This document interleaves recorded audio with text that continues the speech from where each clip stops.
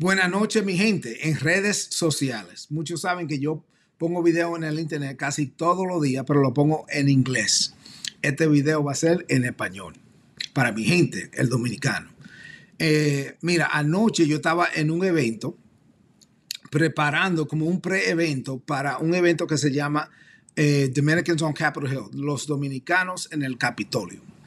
Y hoy habían más de 500, yo voy a poner fotos más tarde, pero más de 500 dominicanos en el Capitolio de los Estados Unidos.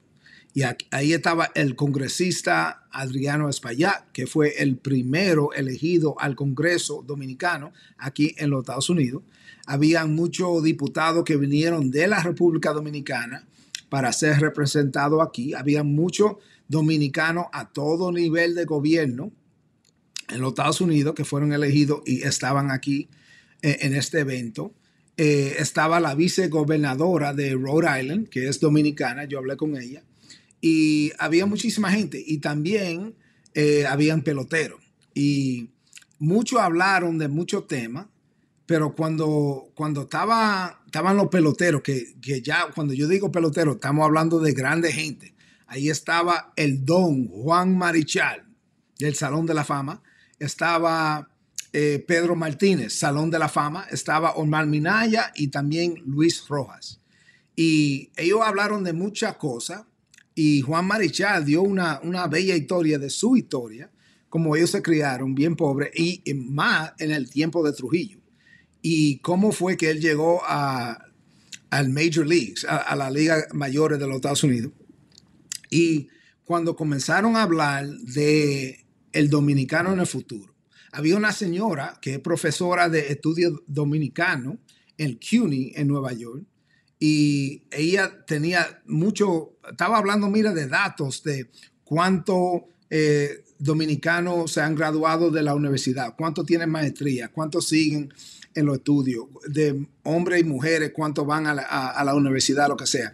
Y mucho de lo que hablaron hoy fue del asunto de educación. Y de eso yo quiero hablar con ustedes. Los dominicanos aquí en los Estados Unidos, igual que allá en la República, nosotros tenemos que darle la enseñanza a los niños, los hijos de nosotros, que la educación tiene que ser algo que tiene importancia en la vida de nosotros, porque más como está la cosa hoy y como va la tecnología, muchos saben que yo estoy en tecnología, tengo más de 33 años como profesional en tecnología y en sistemas de redes. Ya como está la cosa, los hijos de nosotros van a tener que estudiar.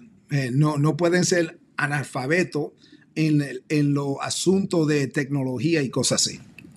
Bueno, hablaron mucho de educación, que los niños de nosotros tienen que educarse, que es a través de educación que uno puede salir de la pobreza.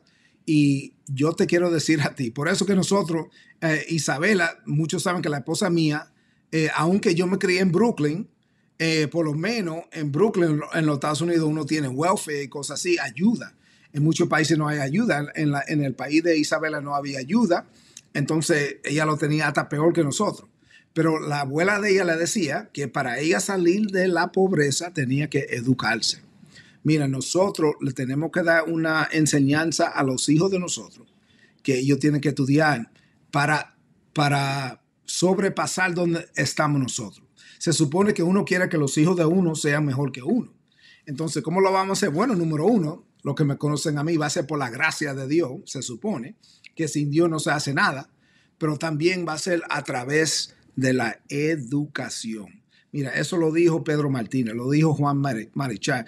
Toditos lo dijeron, que para nosotros hacer un impacto a nuestros niños, le tenemos que dar una oportunidad para educarse, y las oportunidades están ahí. Esta mañana, antes de ir a este evento, yo tuve una oportunidad para hablar de la corporación mía, unos nuevos empleados en Costa Rica. Y yo estoy encargado de todo, como de todo lo hispano. La compañía mía tiene como 9,000 empleados. Y de esos 9,000 empleados, todos los que son hispanos, latinos, latinas, yo estoy encargado de un equipo que le da programa a los hispanos en la compañía mía. Bueno, Nosotros tenemos en Costa Rica como 12 o 13 empleados nuevos que estamos comenzando una oficina ahí. Y nosotros estábamos hablando de todas las oportunidades que tienen ellos en Costa Rica a través de la compañía de nosotros, pero mucho de eso viene a través de educación. Estos muchachos estudiaron. Cuando uno, aunque se sabe que hay que trabajar para estudiar, tú me entiendes que no es fácil para todo el mundo. Yo estudié el bachelor's y el master's de noche, Isabela también, pero uno tiene que poner el esfuerzo para recibir la educación, para prepararse, para que tenga un futuro en este país y también allá en la República. Bueno, eso es lo que yo te quería decir esta noche. Yo tengo un tremendo orgullo que yo estaba con tantos dominicanos aquí en el Capitolio, pero el mensaje de hoy, que fue un mensaje fuerte, fue un mensaje de educación. Vamos a darle esa enseñanza a nuestros hijos. All right. Bendiciones a ustedes. God bless you. I love you. En la próxima.